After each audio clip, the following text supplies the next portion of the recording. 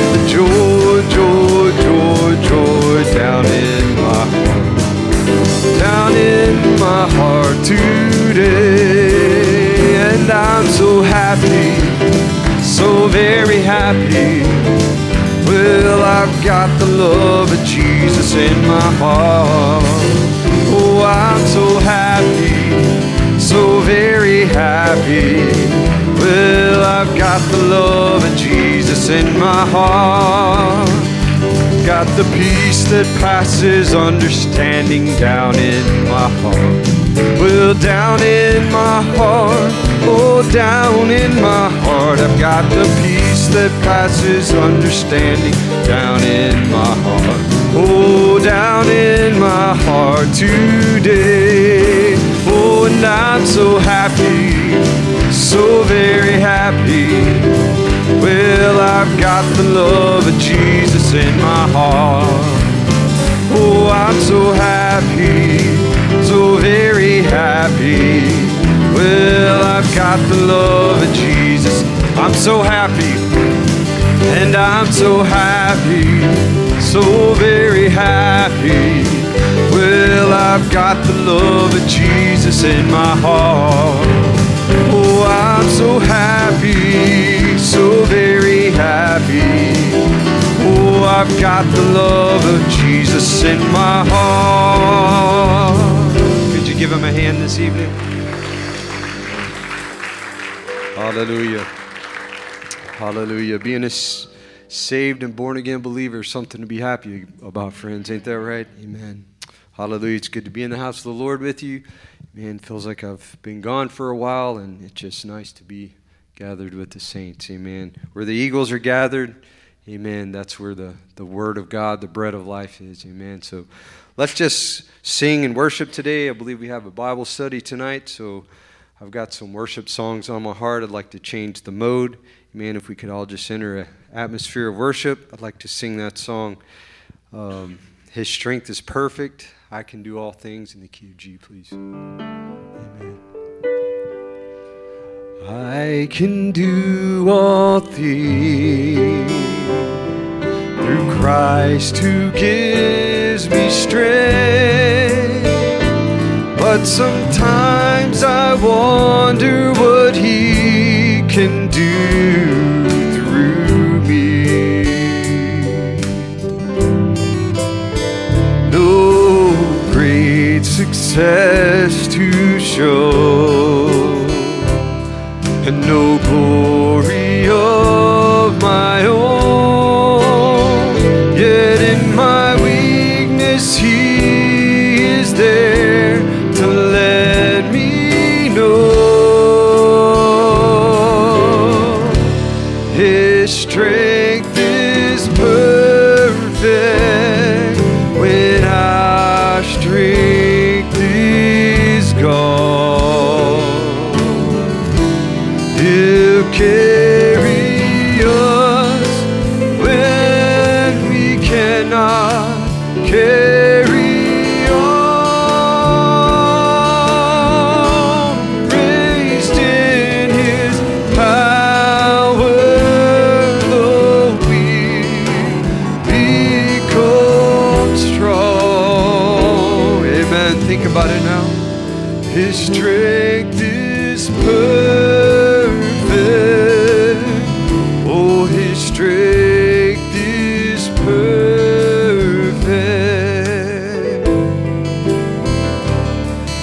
And we can only know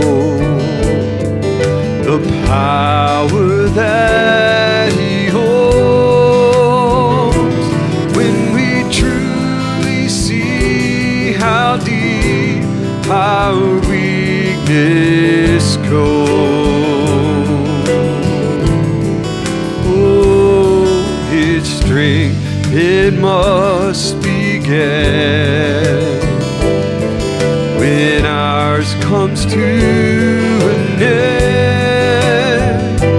Well, he hears our humble cry and comes again. His strength is perfect.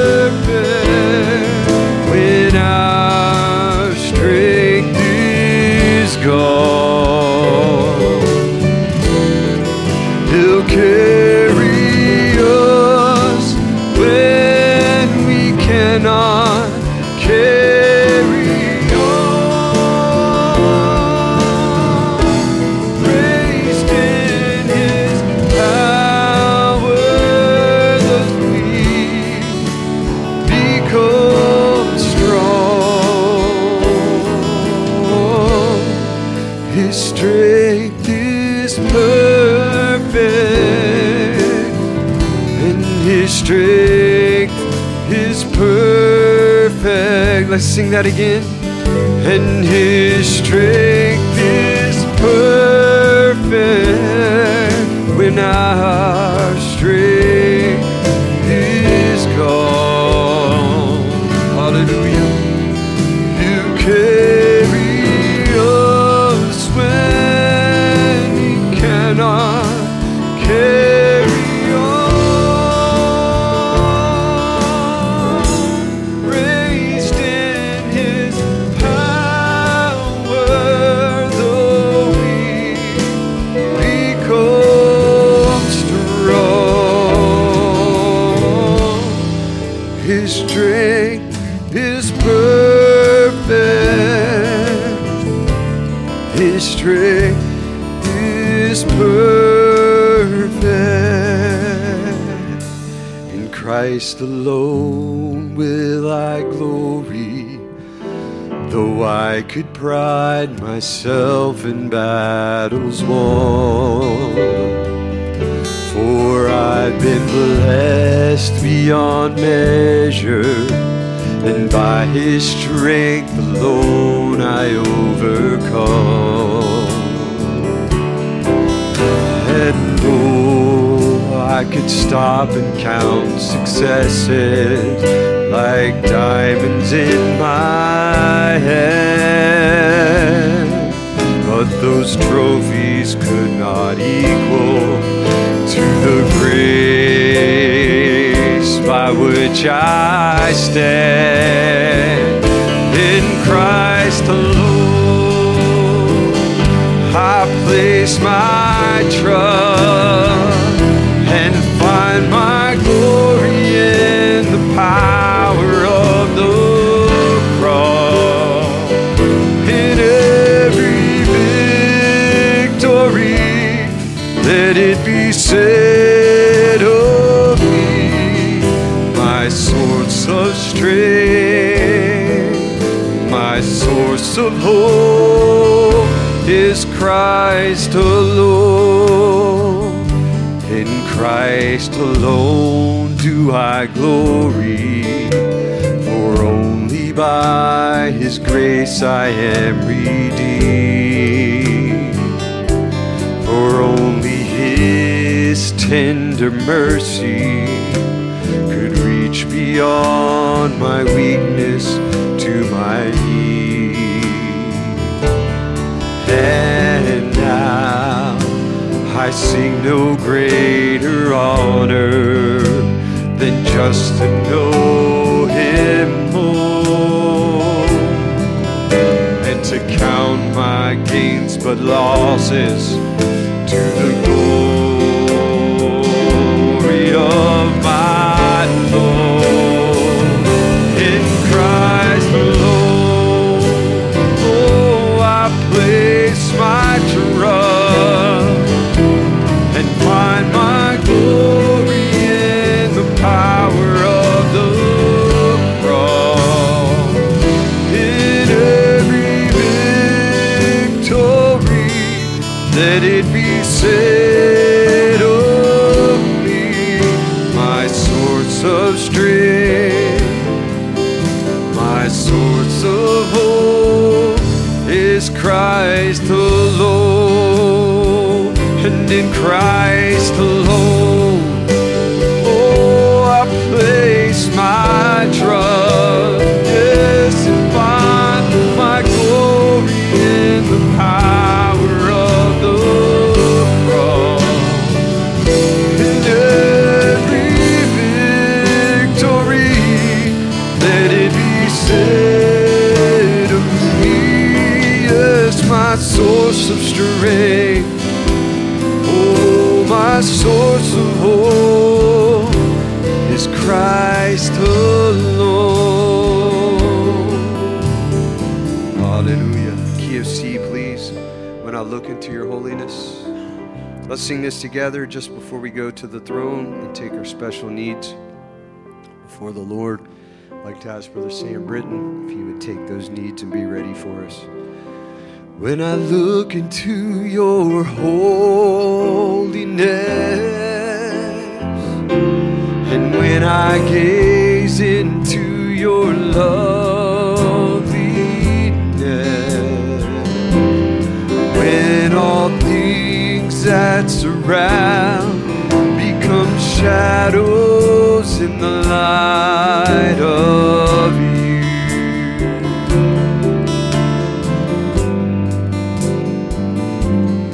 When I found the joy of reaching your heart, and when my will becomes enthroned in your love, and when all things that surround become shadows in the light of you.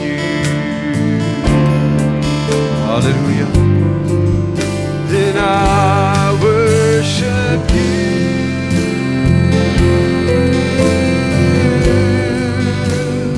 I worship you.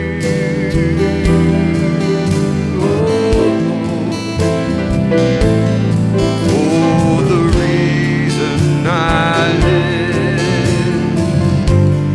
is to worship you.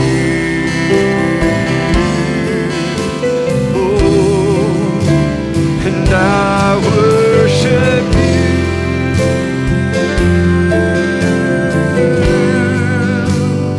I worship you. Oh, for the reason I live is to worship you. Worthy to be praised and adored. Hallelujah. Amen. Just as they play that softly, the musicians there mentioned some prayer requests, special needs that you would take upon your heart to pray for these saints that are needing a touch from the Lord. Amen. Let's remember Brother Keith Buchanan, if you will, in prayer. He's in recovery.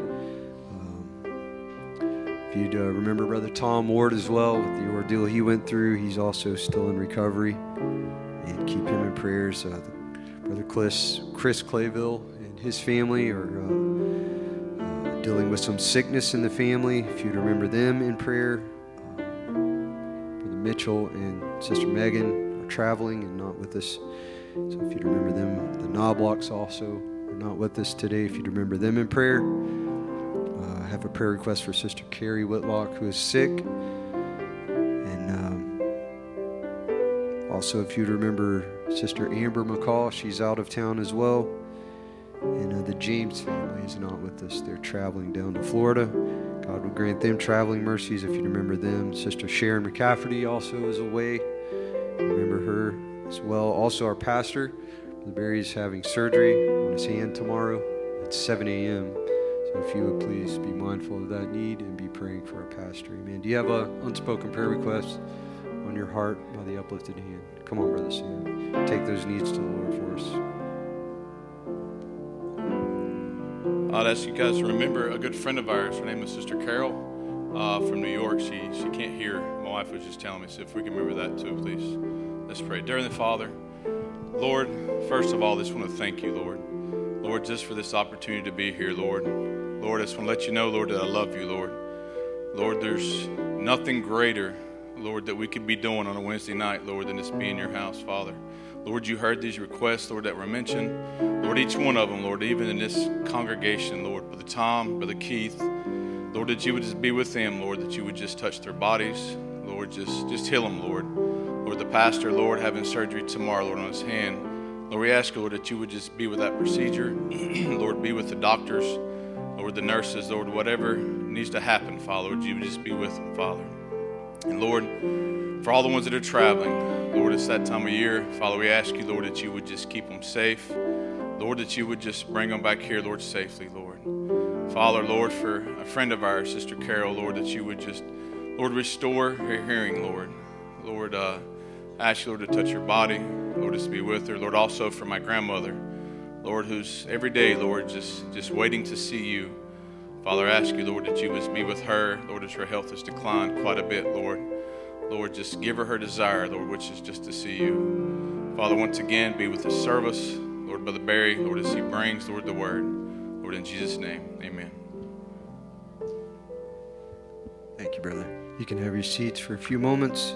And let's just continue in that mode of worship, amen, that cleansing atmosphere. And just before we get into the Word of God, amen, a little song on my heart, Lily of the Valley, Daystar, Sean, the key of G, brother.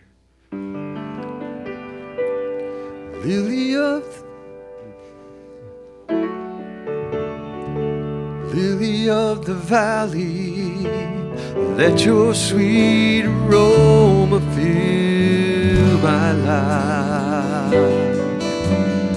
Rose of Sharon, show me how to grow in beauty in God's sight. Fairest of 10,000, make me a reflection of your light. Oh, daystar, shine down on me. Let your love shine through me in the night. Oh, lead me, Lord, I'll follow. Anywhere you open up the door, let your word speak to me. Show me what I've never seen before.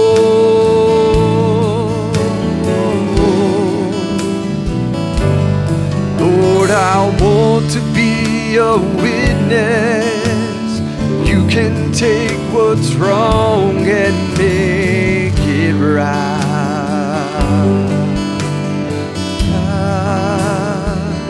Oh, daystar, shine down on me, and let your love shine through me in the night. Lord, I see a world that's dying, wounded by the master of deceit,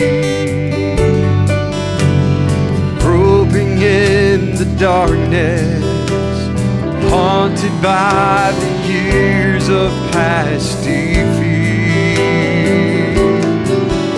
Then I see you standing near me, shining with compassion in your eyes. Oh, Jesus, shine down on me. Oh yes, let your love shine through me in the night. Oh, lead me, Lord, I'll follow. Anywhere you open up the door, let your word speak to me. Show me what I've never seen before.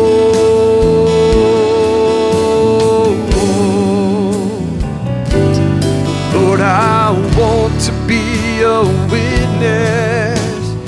You can take what's wrong and make it right. Oh, daystar, shine down on me, and let your love shine through me in the night. Lead me, Lord, I'll follow. Oh, lead me, Lord, I'll follow. Anywhere you open up the door, let your word speak to me. Show me what I've never seen before.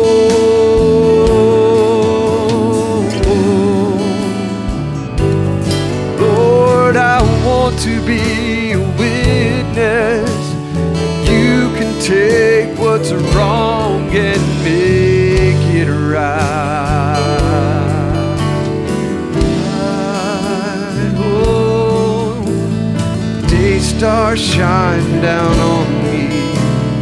Let your love shine through me in the night.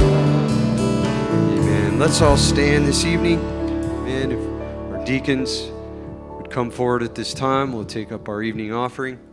Amen. And you feel free to give as unto the Lord. Hallelujah. I'd like to sing that song, Worthy is the Lamb seated on the throne. Brother Peter Coffey, you can lead us in prayer, brother.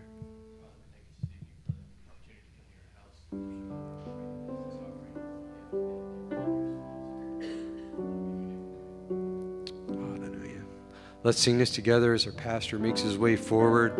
Man, you just keep that worship spirit, amen, and just invite his presence as we sing this. Thank you for the cross, Lord. Thank you for the price you paid, bearing all my sin and shame. In love you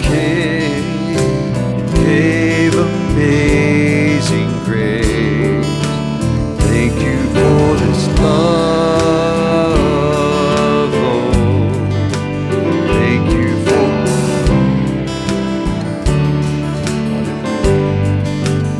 wash me in your cleansing flow.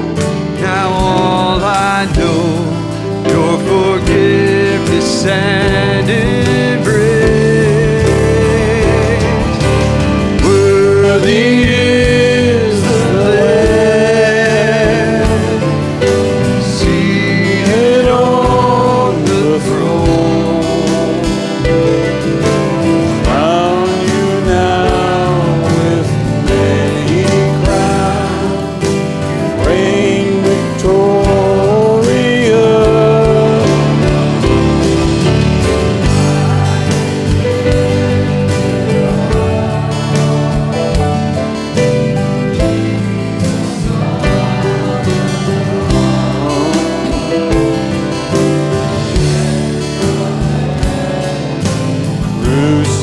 Crucified,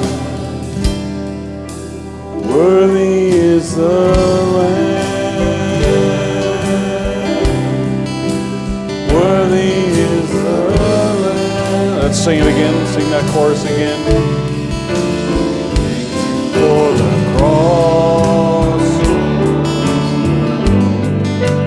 Thank you for the price you paid, bearing all my sin and shame. In love you came. And gave amazing grace. Thank you for this love, Lord.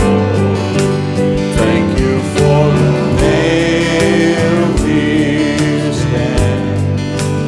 Wash me in your cleansing flow. Now all I know, your forgiveness and embrace. Worthy is the Lamb seated on the throne. We crown you now with many crowns. You reign victorious, high and lifted up. Jesus, Son of God, the treasure of heaven crucified. Worthy is the Lamb. Yes, worthy is the Lamb. Worthy is the Lamb. Lord, we lift our voices to you tonight in thanksgiving for all you have done for us. Lord Jesus, you know our hearts tonight. You know the needs that we have, Lord, upon our minds and the burdens that we carry in this life and in this time we live. It's an age, Lord, where your prophet said that pressure was increasing because we were being conditioned to move into a different atmosphere and a different level altogether. And Lord Jesus, I believe that you're really working in the hearts of your bride, Lord, and many unusual things are happening. And Father God, I know that you have your bride in the midst of your watchful eye. And Lord, there's nothing out of cater, there's nothing out of control. And so the very best thing we can do, Lord, is place our time, our gifts and talents, ministries, our minds and our hearts, Lord, into your hands, and pray that you would just, Lord, use these gifts, Lord, to minister to the people. And I pray, Lord, within the hearts of the people, Lord, that you would just open up their hearts and minds that they can receive from you. Lord Jesus, we thank you you've chosen us, and we thank you, Lord, we're here. And in the midst of a very busy week, Lord, it's just a wonderful thing, Lord, to be able to come aside at the well and just to be able to draw deep, Lord, from the waters of salvation. Father, have your way now, we pray. Forgive us of anything that may be contrary to the moving of the Holy Spirit. And Lord, I ask especially you bring healing to those who are sick and the people who are troubled with questions. I ask, oh God, that you would minister to their hearts. We love you and we thank you. And now ask your blessing upon this part of the service. In Jesus' lovely name we pray. Amen and amen. God bless you. Let's take your Bibles tonight. And we'll look in the scripture while you're standing tonight. Thank you, musicians, and thank you, Brother Jaron, for making such a great atmosphere this evening. We welcome all of you here in the name of the Lord Jesus. Real treat to see Brother Ben, Sister Tanya here. Never expected that. We are honored to have you with us tonight. May God bless you, dear friends of ours, and just trust that God will bless you tonight. And for all of you that are here and a number of folks who are listening tonight, we trust that God will speak to your heart. This is going to be a little bit different, as I said before. John chapter 16, let's look in verse 12 to 15. This is a process that Jesus talks about. This is something he's promising the believers that they're going to experience. When he goes away, he promised the Spirit of truth. Nobody knew what the Spirit of truth was or what it was going to be like, because nobody had ever had it before, right? Nobody had ever had what he's referring to. I got an echo up here. I don't know if you do, but I do. And so Jesus describes it this way. He said, I have yet many things to say unto you, but you cannot bear them now. That's not a criticism. That's just the fact that there has to be a level of maturity for people to hear a mature word in season. Okay, that's not a criticism. It's not because you don't want to hear it or you're not smart enough or what. That's not what he's saying at all. Is that he's letting us know there's more to come, much more to come. And in season, in the right season, God will give you what you have need of. So he gave them the message of the first age in the first age, and he gave them the message. He gave us the message in the last age for the last age people, and that's right. That's the timing of God. He knows what he's doing. Howbeit, when he, the Spirit of truth, has come, he will guide you into all truth. For he shall not speak of himself, but whatsoever he shall hear, that shall he speak, and he will show you things to come. He shall glorify me, for he shall receive of mine, and shall show it unto you. And all things that the Father hath are mine, and therefore said I, that he shall take of mine, and shall show it unto you. May God add his blessing tonight. You may be seated.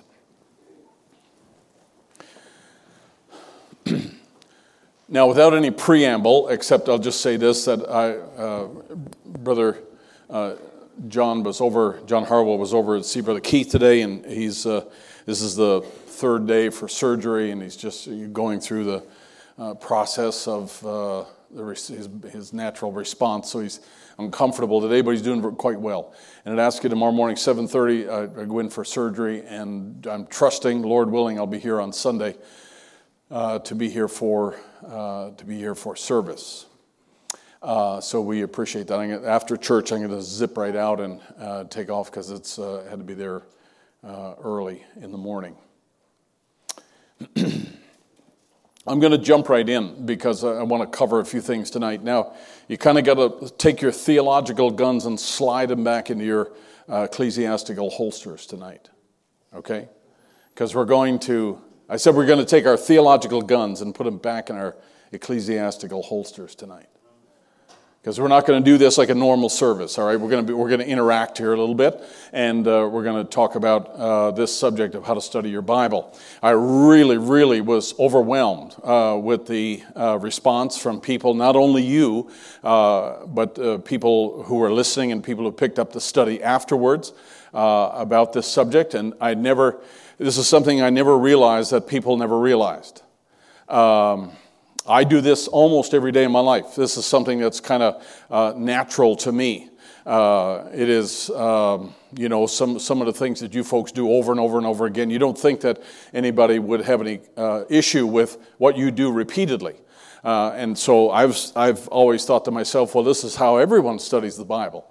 And I just slowed down a little bit, and in conversation with people realized that there are some really great resources that people probably don't know about.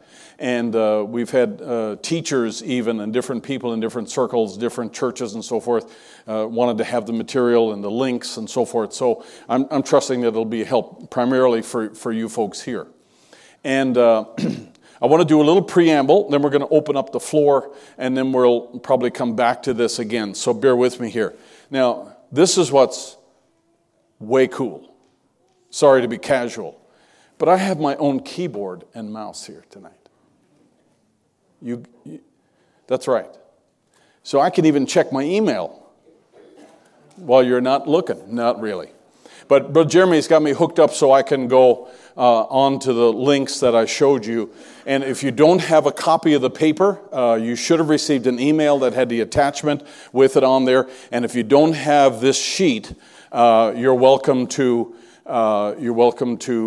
pick it up on your attachment, and we'll have some more printed out. But everything we printed out, we've given away. So I'll tell you what, Brother Ben, I'm going to give you this one here. This is mine. It's anointed, but you just for reference sake, you can take a look at that tonight while you're here. Now let's take just a couple of quick statements here. Sorry. Someone else has my computer. Brother Branham said, remembering the Lord, he said, now why do you call me Lord and do not the things that I told you to do? He said, we ought to study the Scripture. We ought to find out what God's program and plan is. I'll guarantee you it's all there. It's all in the Scripture. And Jesus said, not only is it there and it's available for you to know, but I'm going to come back and be your guide. And I'm going to guide you and show you things that are to come and show you things that you need to know. There are things that people in the early church or the age of the martyrs that they needed to know. And there are things that we need to know in a different age, right? The age of rapturing faith. And so the guide brings us to where we need to be. And he's responsible, Brother Branham defined a guide, and he said he's responsible for getting you there and responsible for making sure that you wind up getting there safely. So he said, we ought to find out what God's program is. And he said, you call me Lord when you don't do the things that I command you to do. Now, Paul wrote Timothy, and he said, continue thou in the things which thou hast learned. You didn't know it all when you began. It wasn't all apparent to you. Now, I've always been a son of my father, but I never knew in my early years what I know now. When Brother Branham died, I was 8.5 years old. And I never even knew he was on the earth. And I've learned a lot since those early years.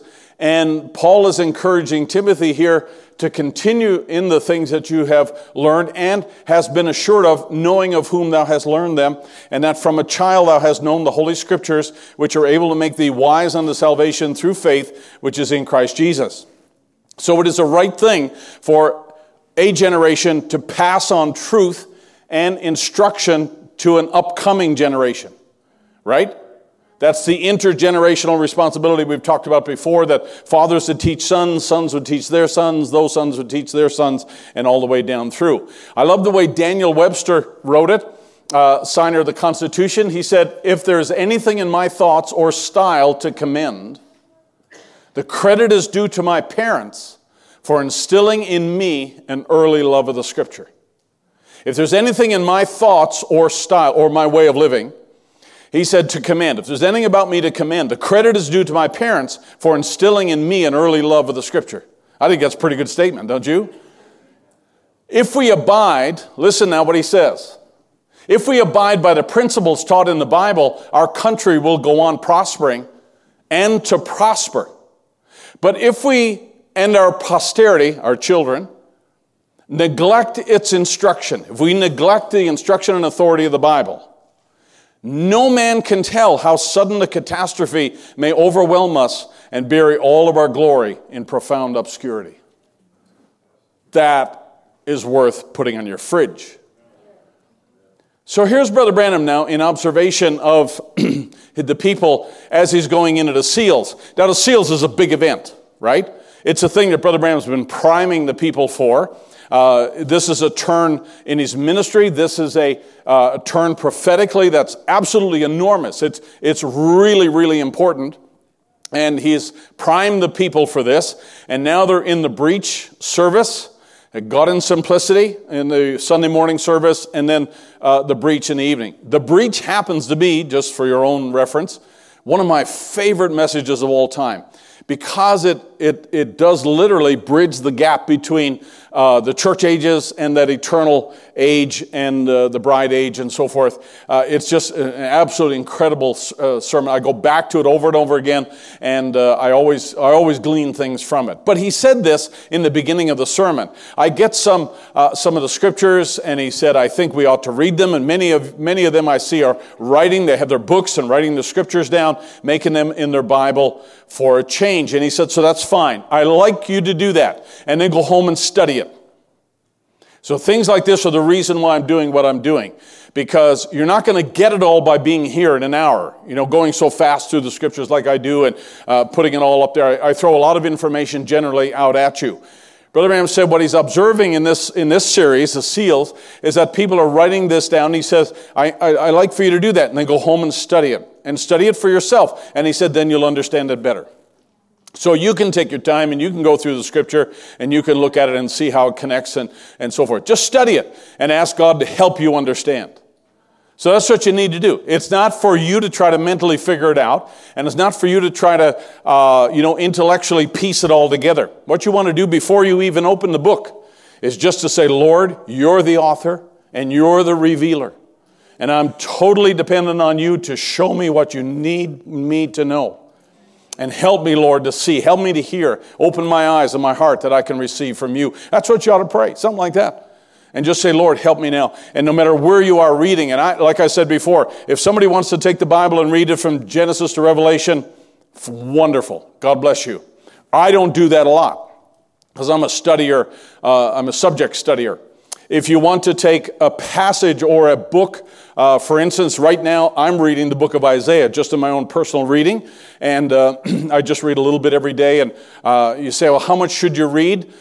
This is always my rule of thumb. I always read enough to where I want to go tell somebody. I read until I discover something I want to share with somebody. That's how far I read. Because then you get excited and you don't want to, you got to tell somebody. You got to share it. But everybody has a different capacity. Everybody has a different way. And if you're a chapter a day person, God bless you. All the more power to you. Everybody has a different way. And there's no right or wrong to studying your Bible. Whatever way you've worked out, it's great. But I'm going to give you 4 things here as we talked about. Wow, this program is on fire tonight. It is absolutely on fire. So let me give you 4 things that we're going to look at tonight. A topical study. So that means that we're going to take a subject like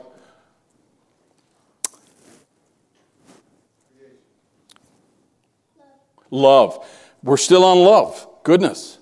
Love or creation or lust or temptation or power or money or eternal life or whatever else. You pick a topic that's important to you and you want to try to find that through the scripture and accumulate your own personal scripture list, your study. That's one way to do it. And that's called a topical study. And that's a great thing to do. I love to do that. You can also take a Bible personality. For instance, you want to, talk about a guy like Enoch, because he shows up kind of mysteriously in the book of Genesis there. And then we find him over in the book of Jude. And there's different places where he's mentioned in the Scripture. And it's really interesting to find a Bible personality or a particular event, like the first Exodus, for instance. You might want to study that and how the children of Israel got out of Egypt. That would be a biblical event that you want to look at. You also want to, the third kind of study would be a historical study. So we want to look back and say, what really happened during the exile? What really happened when the city of Jerusalem was ransacked and Nebuchadnezzar came and took, the Babylonians came and took all the people of Jerusalem and marched them off into captivity in Babylon in 70 years. And they stayed there 70 years. What happened after that? Well, that gets really interesting because now you have Nehemiah and Ezra and Esther, and all of those books are wrapped into that. And then they come back out of captivity, and things are different after they come back out of captivity. So when you look at a historical event that changes things, that certainly is one of them. You want to look at that. Then we could call this fourth one the inductive Bible study, and that simply means that you would come to a subject, for instance, and you would look at that, but you're willing, and this is what's important, you're willing to lay your thoughts on the table and let the Scripture define whether you're right or wrong, and let the Scripture have the final say. Okay?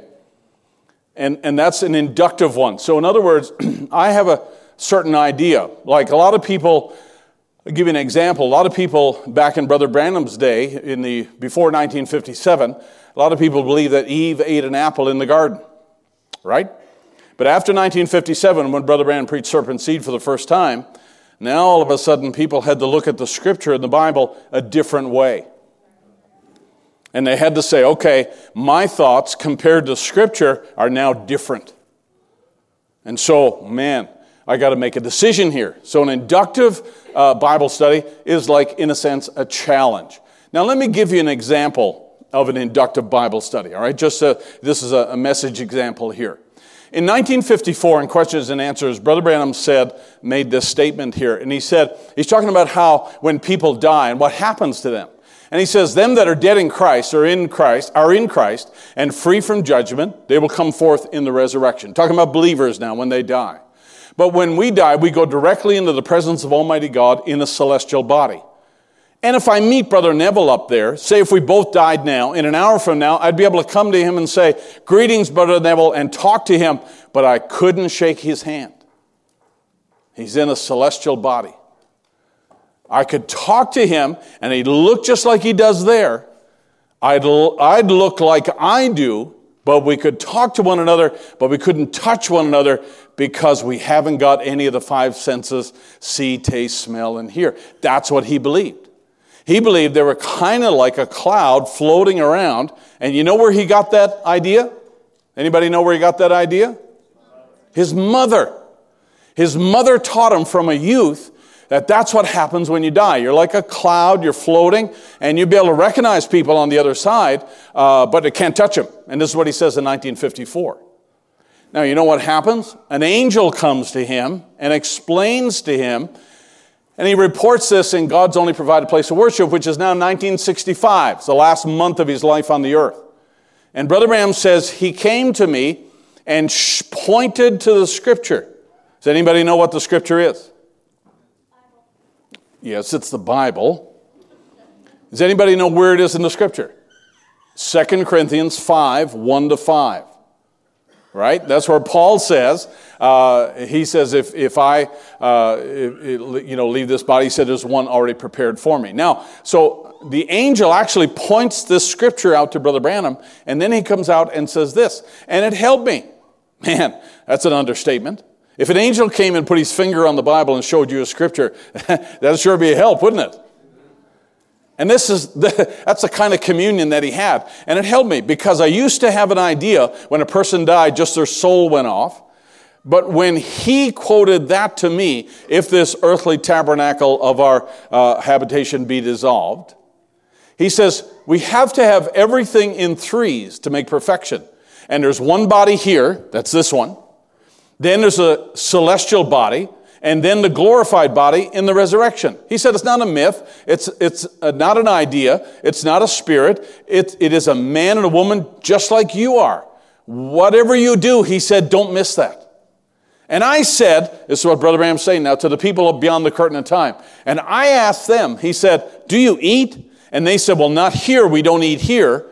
But when we get back to earth, we'll receive a body that we eat in. He said, well, I could feel them. And yes, they have a body. It's not just a myth. It's a body. And we know one another. And they all knew me and hugged me. Clouds don't hug. So what happened now? He let the Scripture change his thinking. Okay? So that's the idea. And so when we go at something and say, you know, Brother Barry made some statements about movie theaters the other day and got up and said some things about it. Well, let me go back in the message and research that because I have my own idea on that and I have my own thoughts on that. Well, let me go back and research it in the message and find out what Brother Branham actually said. Go ahead. That'd be a great study for you to do. Great study for you and your parents to do. And go back and look and find out what he said. I've done it. It'd be a great study for you to do that. And let the mind of God affect your thinking. Be open to what God has to say. That's the important thing. A lot of people's minds are like concrete, thoroughly mixed up and permanently set. You don't want to be like that when you study the Word of God. You want to stay open, right? Are we okay? So, why should we study the Scripture? Brother Branham gives a great answer here, and he says, God can raise up a little something different, and altogether we denounce it instead of searching the Scripture to see whether it's right or not, or just quickly throw it away. There are some things that happen that we don't always have an answer for, right? There are some things that go on that sometimes you stop and you wonder, is that God or is that the devil? Is that our enemy or is that God doing something? You remember, and it's not always apparent. You remember when Joshua was going in position to go against Jericho? Remember that? And he met the Lord that night. And he said, Joshua says, are you friend or foe? Just by looking at the situation, he wasn't sure which side this person was on, right? And then God speaks to him and so forth and confirms what side he's on. So Brother Branham said, sometimes God will throw things at us and we'll denounce it, and instead of searching the Scripture to see whether it is so. We ought to search out these things and find out whether they are right or not. And if they're not right, they'll finally die. Jesus said, every plant that my Heavenly Father has not planted will be rooted up. But I think it was Gamaliel that made a great statement, and he said, if it be of God, we don't want to be found fighting against it, but if it's not of God, it'll come to naught anyhow. So study it and think upon it. And if you're not sure, just put it on the shelf and just wait until God makes it clear. Because there's some things you don't know right off the bat. There's some things I don't know right off the bat. And let me get specific. You remember back in 2012, they created the website, Believe the Sign. And it was an antithetical website. It was contrary to the message, don't do this at home, don't go there. And it was built to discredit Brother Branham, and it was built to discredit the message. And it was terrible. It still is terrible. And so sometimes, people will be confronted by things like that, and it struck the world like a wave. I knew the people who were behind it. It caused terrible disruption in lots of different families, lots of different churches, caused terrible disruption. And I remember when that came through, and I began this series called The Present Truth. And it was, the byline on the bottom says, responding to controversy with biblical truth. Because if there's a Bible question, then there has to be a Bible answer. So we went through 5 services on this particular subject, The Present Truth, because I wanted to deal with some specific questions that were raised and so forth, and we did that over that 5 services. And so that's what Brother Branham's actually saying. When something comes, you don't always know what its source is. Well, let's study it and let's look at it here. And if it's not of God, hey, you don't need to worry about it at all. It'll fizzle out. It'll go. But if it is of God, we don't want to miss something God's doing. And there are times when you got to study in order to figure that out. You got to do some research to figure that out. Now, ministers do that. That's our lives. Now, in Acts chapter 17, here's an example. And the brethren immediately sent away Paul and Silas by night unto Berea.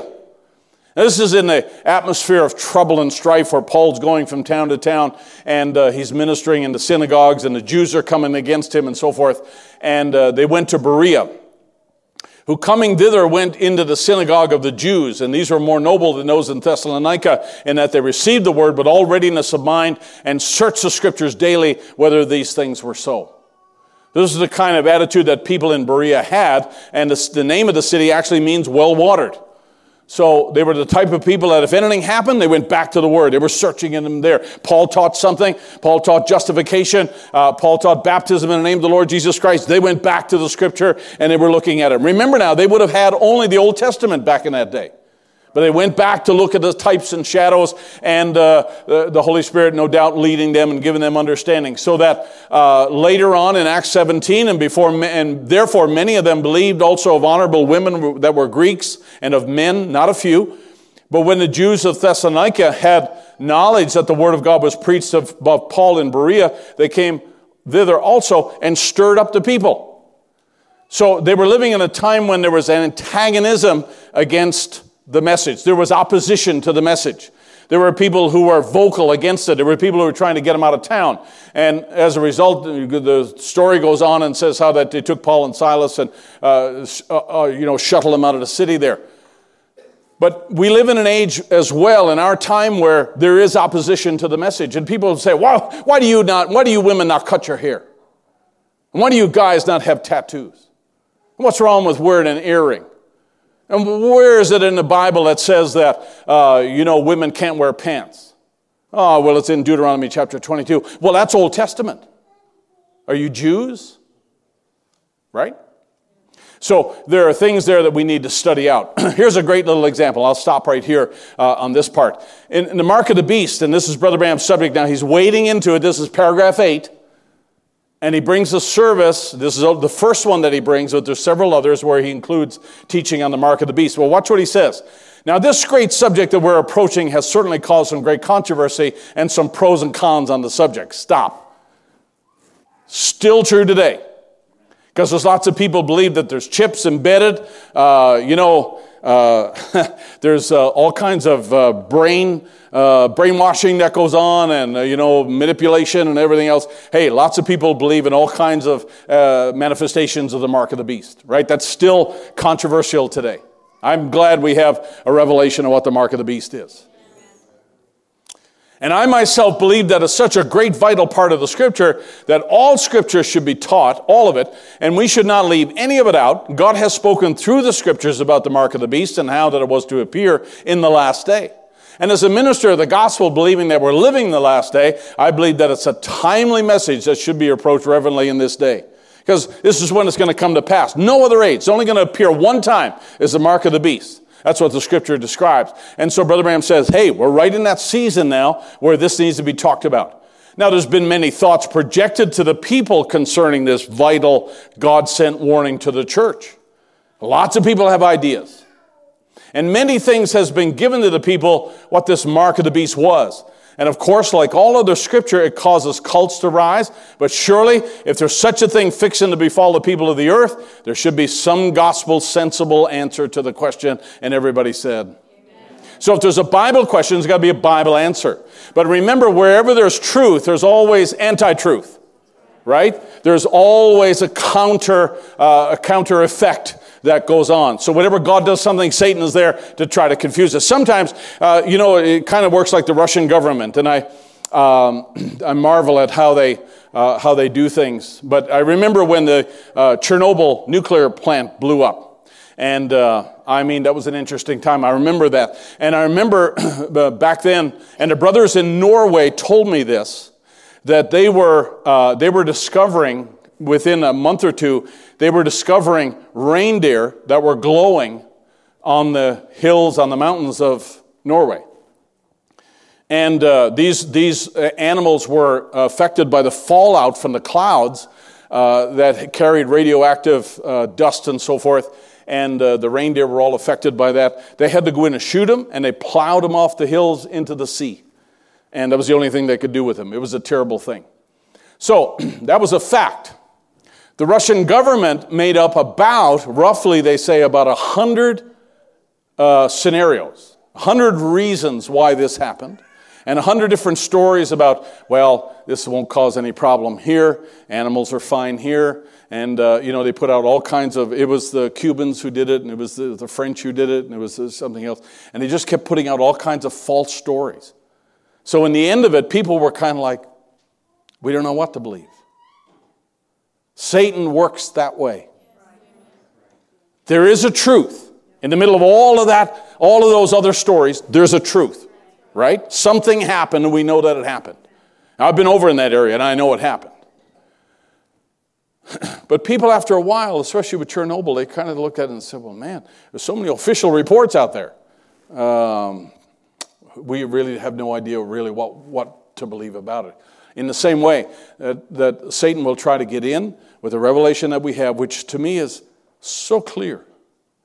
And he'll try to interpret it this way, interpret it that way, interpret it this way. Somebody says this, somebody says that over there, something else. And there are people who just throw their hands up and say, I don't know what to believe. And God doesn't want you to be in that position. That's why he said, I'll send you a guide. I'll send you an interpreter. And that interpreter will not be around you. He'll be in you. And he'll guide you into all truth. He'll keep you walking in the light.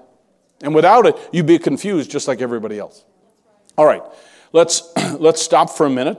And Jeremy, let's break out of here. And let's flip over. Let's go live.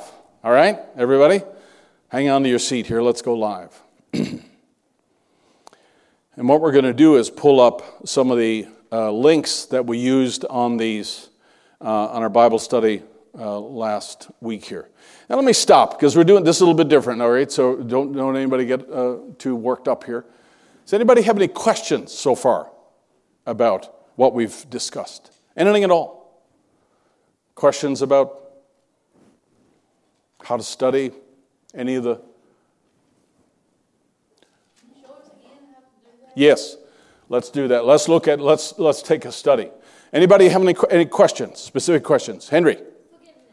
Okay, that's a subject. Anybody have any questions about our method here, what we're talking about from last week or the week before? Okay.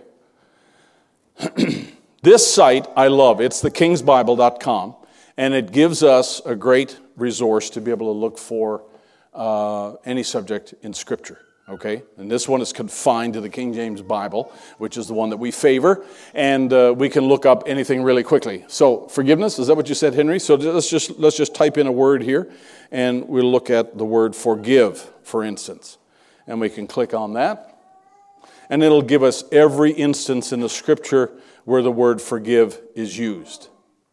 Okay? And that's really handy. It's a very quick concordance for you to be able to look up any verse in the Bible. This is a concordance in print, okay? And it has exactly the same thing. So if I looked up the word forgiveness here, it would give me every single reference where the word forgive or forgiveness or forgiver, anything, any combination like that, it would give me that so I can use that manually. That's the old-fashioned way. So if I want to take this scripture, for instance, and this is where Joseph forgave his brethren, I can highlight that, I can copy that, and I can put that somewhere. I don't know if I could do this. I could put that in a Word program or somewhere where I wanted to save that. Okay, so I can just copy that and paste that and put it into, yeah, great, okay. So let's just do that. So let's just work. There's our forgiveness quote.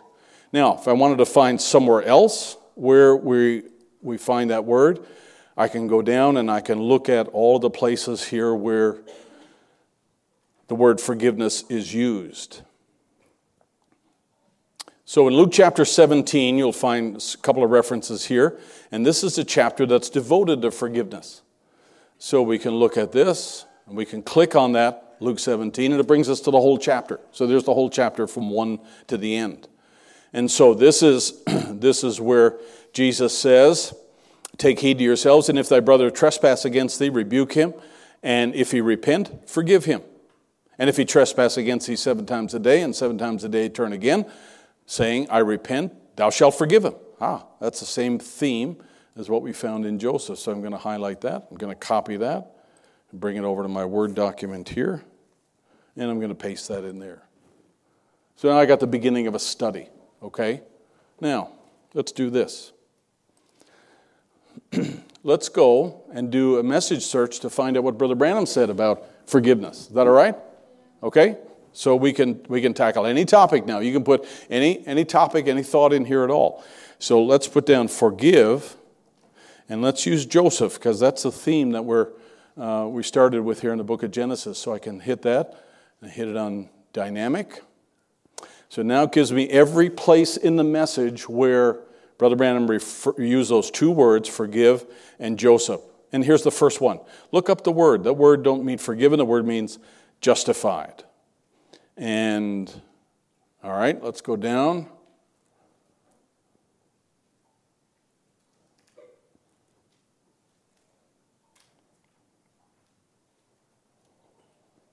Here are statements here where Brother Branham's talking about forgiveness. Forgive us our shortcomings, forgive us now of our narrow-minded beliefs and our little sectarian ideas, and let us be baptized into one big brotherhood, one big fellowship, that the kingdom of God might be furthered by our coming together this week. I want to take that quote. India Trip Report's a great sermon. I'll bring that over to my Word document as well, and we'll post that in there. So now I got myself the beginnings of a little study. So I can take any scriptures or quotes that I find. I'm going to save this and title it Forgiveness. And if I find other scriptures or quotes that I want to add to this, I'll just open that up and plug that in and paste those in there. Now I got myself the beginnings of a study. I can take any word or any thought, any biblical idea that we want to search, and we can do it exactly this way. Okay?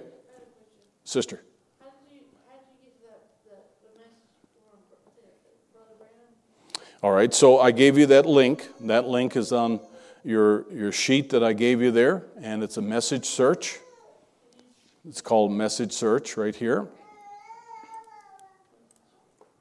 So we can go back, and it just opens up to this very simple screen.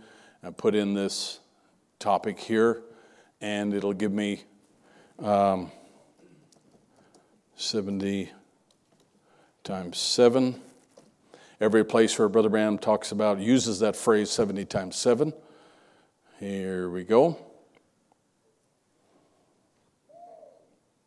And he uses all of these different phrases here and related to 7, and these are 7 church ages he's talking about, and so forth.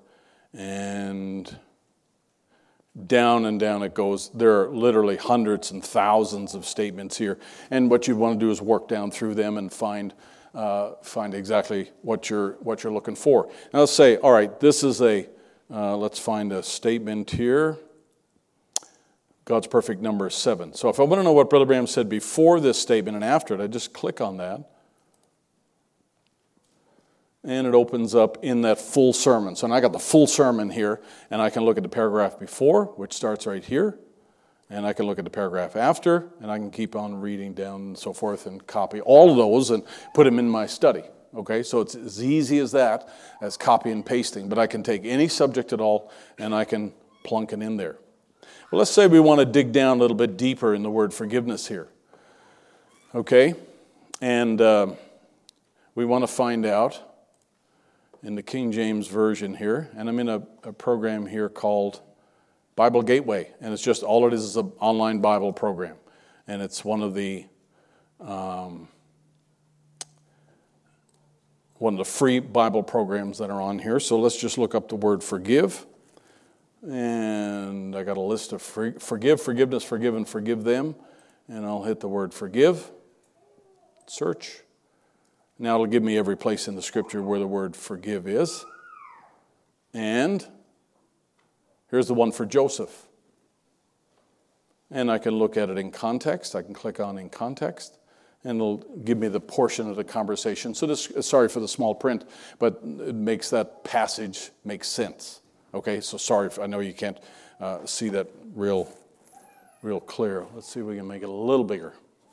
Okay, so that quickly we can look into that. If we go to the King James Bible over here, and let's go back just so we can look at it. Here's the word forgive. Click on the word, where I'm in the book of Genesis, chapter 50. And here's that. So shall you say unto Joseph, forgive me, I pray thee now, the trespass of thy brethren. So I can click on the book right here, and it'll give me all of these words over here on the left-hand side, and I can click on any of them, and it'll give me a definition. So here's the word forgive, and click on that, and here's what it means. Okay. It means to pardon, to remit as an offense or a debt, and to overlook, and to treat the offender as not guilty. I like that. So when Joseph said, I'm going to forgive the brethren, that means that he took their offense and he said, hey, just as if you're not guilty at all. No crime against you at all. That's what that means. I like that. So let's highlight that. Let's right-click on that. Put that over here, right underneath the Joseph thing. Got it. Make sense? I can take any word in the Bible and do that with it. Let's get a girl's perspective. Grace, give me a word. Give me something you've always wanted to study, you've always wanted to know. Anything. Girls, help her out. It's got to be a girl. What? Makeup. Good topic. Good topic. I didn't preconceive any of these topics, obviously. So let's start from scratch, okay? This is good. Is makeup a biblical word? Click. No verses found. Okay? What? Paint. You're faster than my fingers? 0 verses. What? Painted face Jezebels? You're using Brother Branham's language now. Aha. Here it is. Sister Cindy gets the door prize. 2 Kings chapter 9, verse 30. When Jehu was come to Jezreel, Jezebel heard of it, and she painted her face and tired her head, did up her hair, and looked out at a window. Okay? So, all right, let's go. Now, I can tell you that this was not something that was pleasing to God. Right? So, let's follow that up, okay? Sister over here who has a problem with makeup. Let's look over here. I'm only joking. That's a really good question, actually. That's a really good one. So let's do a search. Let's see if Brother Branham has anything to say about the subject of makeup. Do you think Brother Branham has anything to say about this? Is the Pope Catholic? All right, so this is an issue. Makeup. And let's do Jezebel in there, okay? Jezebel. Let's combine those two together and let's take a quick look at what's here. Now, again, all of this is free. You don't have to sign up for anything. You don't have to join a club. You don't have to pay any money. You don't have to give your credit card or anything else. It's all free. So if your kids come and ask you a question and they say, wow, I can wear makeup or I can trim my hair a little bit. Well, hey, rather than you get in trouble, you can do this as fast as I'm doing it here, and you can come up with an answer and say, this is not what I said. This is what God has said. This is what a prophet has taught. And Here's a 20th century prophet reaching back to certain examples here and bringing this up and letting us know this is something that's displeasing to God. And remember, God doesn't change. So if he hated something back here, still hates it. If he loved it back here, still loves it. So you know what? In a sense, listen, when your parents get old, and my guys can just tune out here, but when old people get old and they can't drive anymore, it's a really difficult thing sometimes for you to go to them and say, I got to take away your license because you can't drive anymore. And you are removing their last semblance of independence. And they're gonna chew your head off. Because most often they're not going to like that. The DMV now will do that for you. That's a service they provide. So it lifts the burden off of you, and they take responsibility because they're the people who have the authority, and they don't want people who are, making it unsafe. Unsafe for themselves and unsafe for other people. And so they're there to protect the community, and they'll come to your house and actually take the driver's license away. And so your father or your mother-in-law can always say, I remember when that guy showed up. Now, that's a real thing. I can tell you that's a real thing. And we're doing exactly the same thing here. That if your children come and say, like our sister down here has a problem with makeup, and she come and say, well, why can't I wear makeup? Well, you know what? We can get on and we can look up and see, well, what did God have to say about that? What did God declare in our generation? Here's the first one. And you know, I remember, I'm sorry.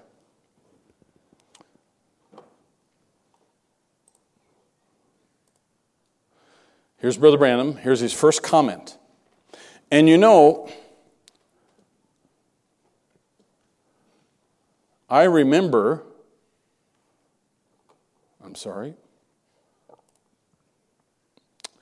when it used to be a horrible thing for our Pentecostal women to put on this manicure, on their face. I got that wrong. He said, I always get that wrong, the word.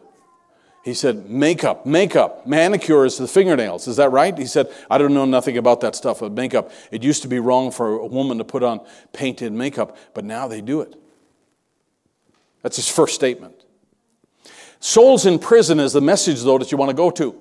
Because when Brother Branham was in J.C. Penney, he's sitting there where the escalator is, and he's just waiting for his wife. Like all men, he's sitting there not saying anything. He's trying to be as nice as he possibly can. Honey, take all the time you want. And he's just sitting there, and these women come up this escalator, and they have makeup on and manicured and so forth. They're all done up like that. And Brother Branham was horrified when he saw those women. Because when he was over beyond the curtain of time, when he almost died as a sinner, he saw women that were dressed just like that. And had the same look and the same manicure and makeup on their faces and so on. And he was absolutely horrified that now that dimension had bled over into this generation, and people here are manifesting what they saw in hell. And Brother Branham was horrified by this, and he was shocked. Matter of fact, he had to leave the store. He had to take his wife and leave the store. Souls in prison is where Brother Branham talks about it. And he says, now women wear makeup. We find a woman did it in the Bible. Only one. It was Jezebel. We got that scripture. That's who it was. The only person in the Bible that ever woke up was Jezebel. And God immediately fed her to the wild dogs. So you read that chapter that we mentioned in the scripture, you'll find it there. He said, everything that's mean is called Jezebel. You don't have to do that. You don't have to do that. What makes you do it then? It's a spirit of the devil. You don't realize it. I know you don't. You're too good of a people. And he says, you're good. Ooh, I got to cut this one out. Man. That's what we call a red hot quote. Now we got the beginnings of a study. See what I'm doing? Now, when you do this, you can take this to your daughter or take this to your family and say, hey, let me just show you what the scripture says. Let me show you what Brother Branham says. So we can carry this on. We don't need to carry it too long, because there are thousands and thousands and thousands and thousands of quotes. Thousands and thousands and thousands of quotes where Brother Branham talks about this subject. Load more.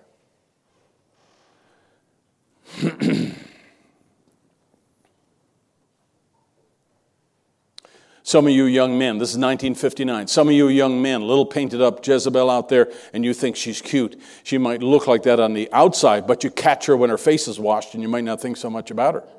Maybe in her is a heart as black as the smutty walls of hell. He says, don't look at that. That's old and will pass away. Look for something that's real and genuine. See if that girl's born again. On and on he goes there. Hey, we might as well grab that one. Let's take that one. And Brother Branham said, the wolf is slipping up on us. He said, last sentence, we've flirted too much with the rest of the world, with the things of the world. So what is it? Little by little, all of a sudden, little by little, we have some real problems here. So now I got 2 word files. I got two Bible studies done. We want to add more to this. For instance, we want to expand this just a little bit. Let's go back.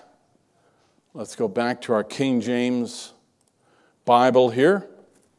And let's just look at the overarching term, modesty. Not there. Why wouldn't that not be there? Because the word modest is there. So here's New Testament now. That was an Old Testament verse I gave you first. Here's the New Testament now. In like manner also the women should adorn themselves in modest apparel. What does modest apparel mean? Let's go to Bible Gateway. Sorry. Type in the word modest. Here it is. Modest apparel.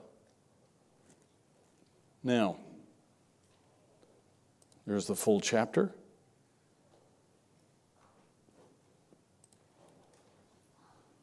Let's go back. Sorry, I'm trying to go as fast as I can here. Modest. Let's look at the chapter. Let's click on this book. There's an asterisk there. I wonder what that is. Modest. Here it is.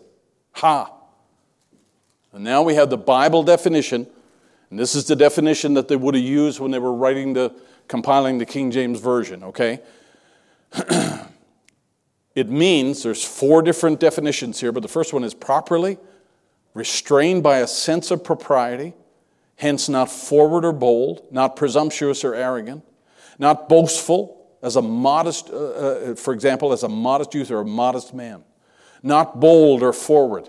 My goodness, when you talk about Hollywood and talk about the way that the women are presented now, it's so in your face and it's so bold, and the way people dress, that's the way they want to have it. That's the opposite of a Christian spirit. A meek and quiet spirit is what a Christian would want to have, right? Okay, so we can look up that scripture as well. But listen, I like all of these definitions here of the word modest. So I'm going to take that and I'll pluck that in my study here. Am I making sense, folks? Okay. So we can carry on. Just this verse alone has some really good definitions here. Here's the word apparel. Here's the word shamefacedness. Shamefacedness. The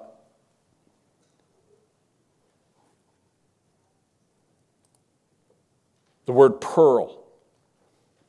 Here's the costly array. Sumptuous, expensive, purchased at a great expense, and so forth. So you can just take that one verse alone, and there are 7 or 8 different words here. You can click on those, and in conversation you can use those. And for some of you young people that are here, you want to take your own Bible study, and you can do this on your phone and click on these words. Find out exactly what it means. You don't have to wait for me to preach on it. You can look at those exactly on your own and go home and do your study, right? And you can pick another subject. Let's do another subject. Hunter? Give me yeah. Go ahead. What? Men's jewelry, like necklaces and bracelets. That's a good one. You don't even come here regular, and that's a good one.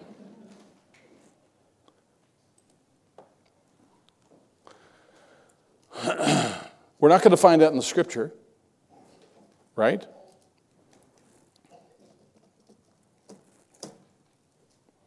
So when we look up the word apparel, all of a sudden here are some great this story in Judges 17 is a great story. It relates to apparel. So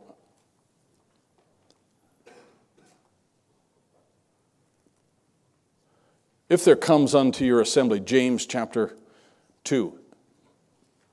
If there come unto your assembly a man with a gold ring and goodly apparel, and there come also a poor man in vile raiment, and ye have respect to him that weareth the gay clothing, and say unto him, not gay as in our modern context, but sit thou there in a good place, and say to the poor, stand down there.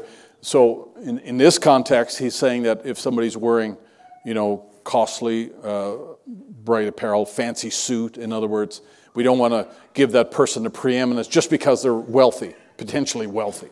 We don't want to do that. So if we're looking for a prohibition or something against men wearing jewelry, I'm just curious. I was always raised up.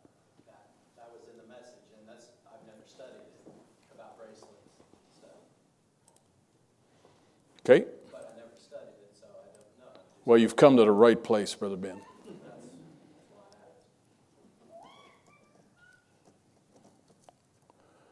Bracelet, and let's do men. Let's find out what Brother Ram says. Now, I'd have to search this one out, okay? But we're getting hits here.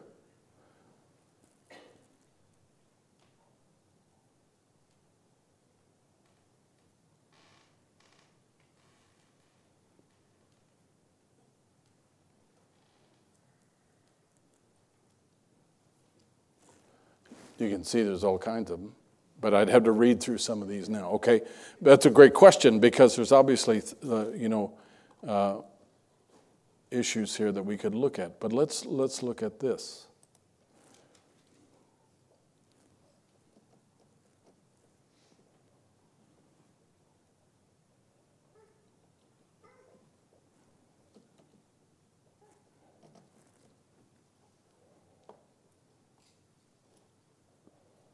Should a Christian woman wear simple jewelry? All right, so he's dealing with women here. I'd have to look up that one. That's a great one. Back in his day, there were not a lot of men who were, I don't know if I should say this or not, but a lot of men were not bling conscious, right? But nowadays that's an issue, right? Nowadays that's a much bigger issue.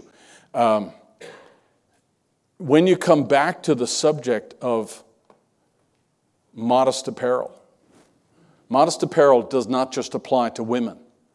It's not a feminine word, okay? Modest apparel applies to all of us. So we would wear in a way that reflects holiness, right? And if you go back and look at that definition of modest apparel, you can apply lots of things from there.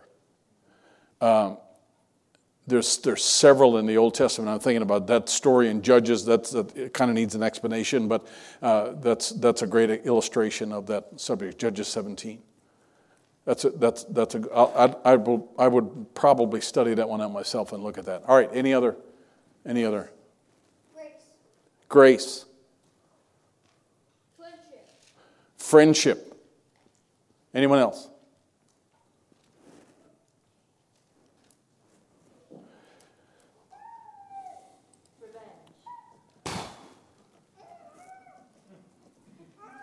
We have 3 minutes, sister. All right, so just real quickly, friendship. Now, friendship's great, and I've done several Bible studies on it here for the kids.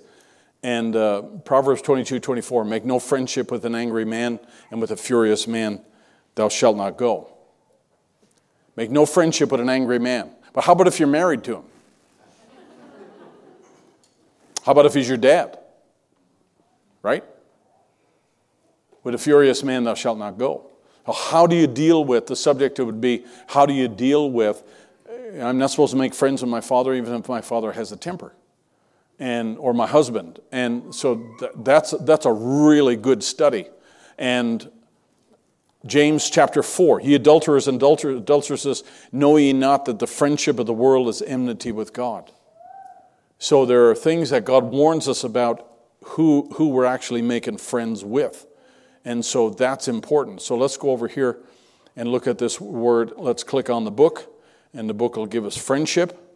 That means an attachment to a person proceeding from intimate acquaintance and a reciprocation, kind office, or favorable opinion, or an amiable and respectable qualities of his mind. So in other words, you find somebody and you really get to agree with him. I was with my brothers up in Newfoundland last week, and I haven't seen them in 9 years. You know, we left off 9 years ago, and so I go back, and within 2 or 3 minutes, we're agreeing on things and talking about things, you know, and in our own way. And these guys are, to me, they're not only brothers, but they're real friends because we have a real lot in common. And we agree on many things, and we see things, you know, in the same way. So, in other words, they would have a favorable opinion according to the definition of what I would see, and I would have a favorable opinion of what they would see. And even if we disagreed, we'd still be able to do it together in love because we're not only brothers but friends. And that's a great thing to do. Now, that means there's a tightness there, there's a closeness there. That's why God says, make no friendship with the world. So you don't want to become so friendly with sports or, TV or some soap opera or whatever else. You don't want to become so close with that, make friends with it that, you know what, you're tight. You gotta understand what the word friendship means, and then make sure you avoid that when it comes to worldly things or worldly people. You want to make friends, you should make friends with people who have amiable or complementary ways of thinking. And if not, you're better off being alone like Daniel, right? So with my boys, you know, we get together and do some things. We've taken trips together and so forth. And hey, we don't have to force that. We don't have to try to do that. We love to do that because we get along. We see things in common, do things together, and love to travel together and so forth. And we've done it ever since they were just wee lads. And so it's something that we're tight. But I don't want to be that way with worldly people. Might be my neighborhood or people you work with. You got to be careful that you don't become tight with people like that.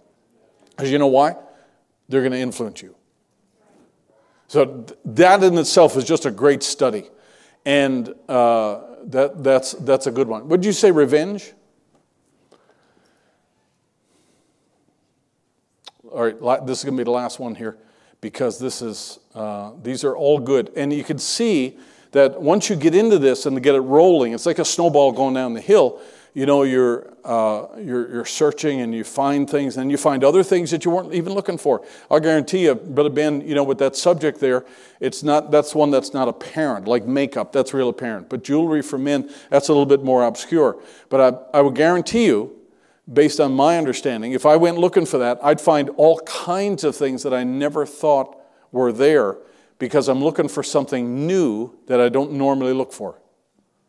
And I'll guarantee you'll find things, when you start searching, you'll start finding things that you never actually thought were there. And it's just amazing what you can collect. All right. All I wanted you to do was get your hands on this to see how quickly you can actually do this. There's no money.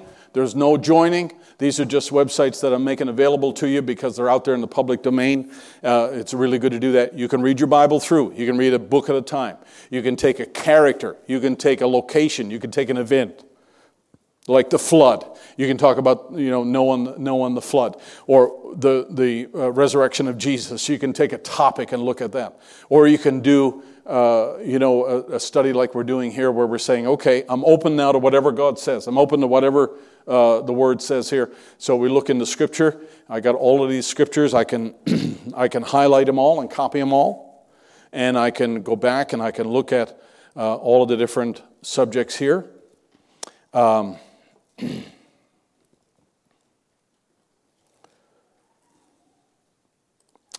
It's interesting where Paul says that we should cast down imaginations. I'm in verse 5 here, casting down imaginations and everything that exalts itself against the knowledge of God, and bring into captivity every thought to the obedience of Christ. And having in a readiness to revenge all disobedience. This is the only time God gives permission for a person to actually be vengeful. If you're going to revenge anything, you revenge disobedience. Okay? So if somebody offends you, vengeance is mine, saith the Lord. I will repay. If somebody abuses you or somebody wrongs you, we're supposed to turn the other cheek. We're not supposed to go and enact vengeance against that person. Vengeance is mine, saith the Lord. But if you're disobedient, okay, you're disobedient to your parents, God is actually putting the power for you to be vengeful against that disobedience so you can go and do the right thing and make it right. You understand the difference here? So, vengeance against another person is never allowed for us because we're supposed to be a forgiving community. We're supposed to be Christians. But when it comes to disobedience, you can actually go the other extreme and do the right thing. So in other words, I'm going to get you back. That disobedience, I'm never going to do that again. I'm going to put something in place. I'm never going to do that again. And so you go to the other side of that. And that's where the only place where God gives you permission to enact vengeance. Does that make sense? Anytime you get into Scripture, that's how every sermon comes. That's how none of these sermons that I've given you in the last 41 years, none of them are canned. None of them come in a package where you click on it and say, poof, there's the sermon. Go do it Sunday. It's not how it comes. Brother Branham said it comes like this. He said, sometimes you're thinking and he says, you're reading your Bible or, you're just out and you're quiet. And he says, God starts it like this. 2 times 2. Times 2, times 2, times 2, times 2, times 2, times 2, times 2, times 2. And he said it just rolls. And that was Brother Branham's elementary way of describing how it came to him. He just gets a seed thought and it begins to roll. He picks up a cigarette package. Remember Thinking Man's Filter? And God begins to deal with him about that. And he ties it to the Scripture and bang, bang, bang, bang, bang. All of a sudden there we have a sermon relation to it. And so it's definitely inspirational when it comes to sermons. But for your own study, like, the sisters are asking about makeup. Hey, that's a real thing. Or cutting hair. That's a real thing. What kind of dresses should we wear? That's a real thing. And conduct with boys and girls when they get to be of age. That's a real thing. It's a real thing. And so therefore, we want to know, what does God require? We want to know, how can we live in a way that pleases God? Well, search the Scripture. The answer is there. And I believe if you go at it with a sincere heart, I believe that God will guide you and lead you to the right places that you need to go. We talk about child discipline or discipline in general. Talk about, any of the subjects, let alone the doctrinal side of things. And where did all those 200,000 demons go? And, the book of Revelation. I mean, just tremendous studies that are available on the book of Revelation to help untangle all the symbols and so forth. Brother Branham said a prophet wrote it, and he said a prophet untangles it in the very end. He reveals it. So you go back in the message and you start to look in Brother Branham's sermons. Man, there's so much good information that's there. I remember when I was a lad, I was single and lived up in Canada. And Saturday afternoon, in my church, the young people's group was composed of me and my brother. My other brother was married, so it was just me and Mark. And we'd split firewood until we couldn't hold the axe anymore. We had blisters on our hands. So I remember many times on Saturday afternoon, I'd be by myself and I'd just get in my room and I'd take the Revelation series, Revelation of Jesus Christ, 15 sermons in one book. And I just take that and start in, and I had a bookmark in it, so I just, kept moving it along. And I would read along until I found something where Brother Branham ties this other scripture in, and then I'd go with that, and I'd go look that up in the Bible. And remember now, I was raised Catholic, so I didn't know the King James Bible at all. And so I had a notebook, and I'd just take my notebook and just begin to jot that down and make notes. And then Brother Branham says, well, that's connected with that over there. And he says, that means this. And I'd make notes on all of that kind of thing. And that's how I began my Bible. We didn't have computers back then. And that's how, Imagine living in a world with no computers, no phones. It's called a millennium. But that's how I began, because, one thing will lead you to another one, to another one. And when you get in and start taking a subject, taking a topical study, and just begin to click on things like that, it'll lead you to other passages and other places there. I'm available. I'd be glad to help if there's any other questions and so forth after tonight. But I just wanted to give you a little some of the tools that you can use. Sunday school teachers that are here, great resources to be able to come up with very timely studies and exact definitions of words and so forth. That's a great help. Let's stand to our feet. Let's have our musicians come. Sorry, I realize this is a little bit different, the format, but I'm glad you're here.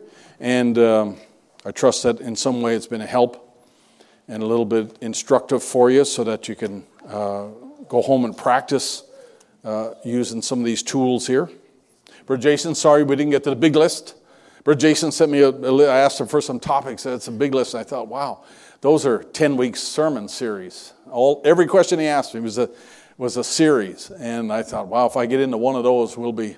But they were great questions, really great questions, and I appreciate that. So if there's, like I say, we can hone our skills and do a little bit more. But here's what Brother Branham said. Let's sing Falling in Love with Jesus. Brother Branham said, don't go at it intellectually.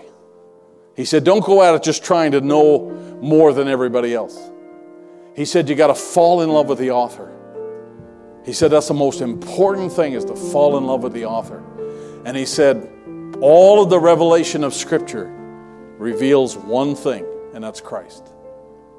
And he says, when you begin to enter into it, he says, that's who you see. That's who's front and center, is Jesus Christ. Falling in love with Jesus. Falling in love with Jesus. Falling in love with my Jesus.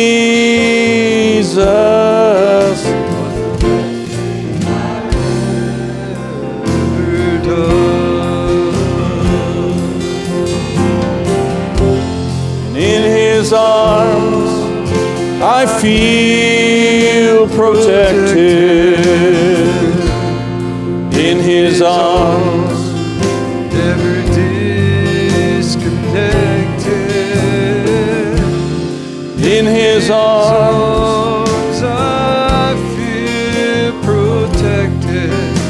There's no place I'd ever rather be. I feel like going on. Yes, I feel like going on. Though trials come, they come on every hand.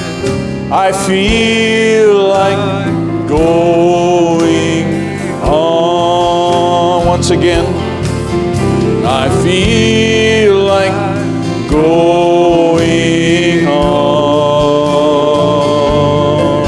I feel like going on. And though trials come, they come on every hand. I feel like going on. Order my steps in your word, dear Lord. Order my steps.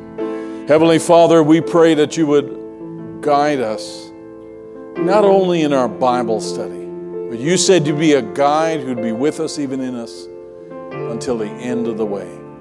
And in Jesus' name, I commit the people to you, Lord. Pray that in some way, Lord, these little pieces of information, Lord, might help us to be like the people in Berea. They studied the Word constantly, and they were able to look and just be able to understand, Lord, what a messenger was telling them in that day. Father God, I pray that you would help us to be spiritually sensitive and, Lord, biblically aware what it is that we believe and where we're going. Guide us, Lord, I pray. Commit the people, their needs, Lord. We think of those that are sick and those that are needy. We commit them into your hands, Lord, tonight. Guide us through the balance of our week, we pray in Jesus' lovely name. Amen. Sing this as you go tonight. Order my steps in your word, dear Lord. Lead me and guide me every day. Send your anointing, Father, I pray. Order my steps in your word. Please order my steps in your word. I want to walk worthy. According to thy word, order my steps, Lord. And now to your blessed will, the world is ever changing, but you are still the same. Order my steps, I'll praise your name. So order my steps in your word, dear Lord. Lead me and guide me every day. Send your anointing, Father, I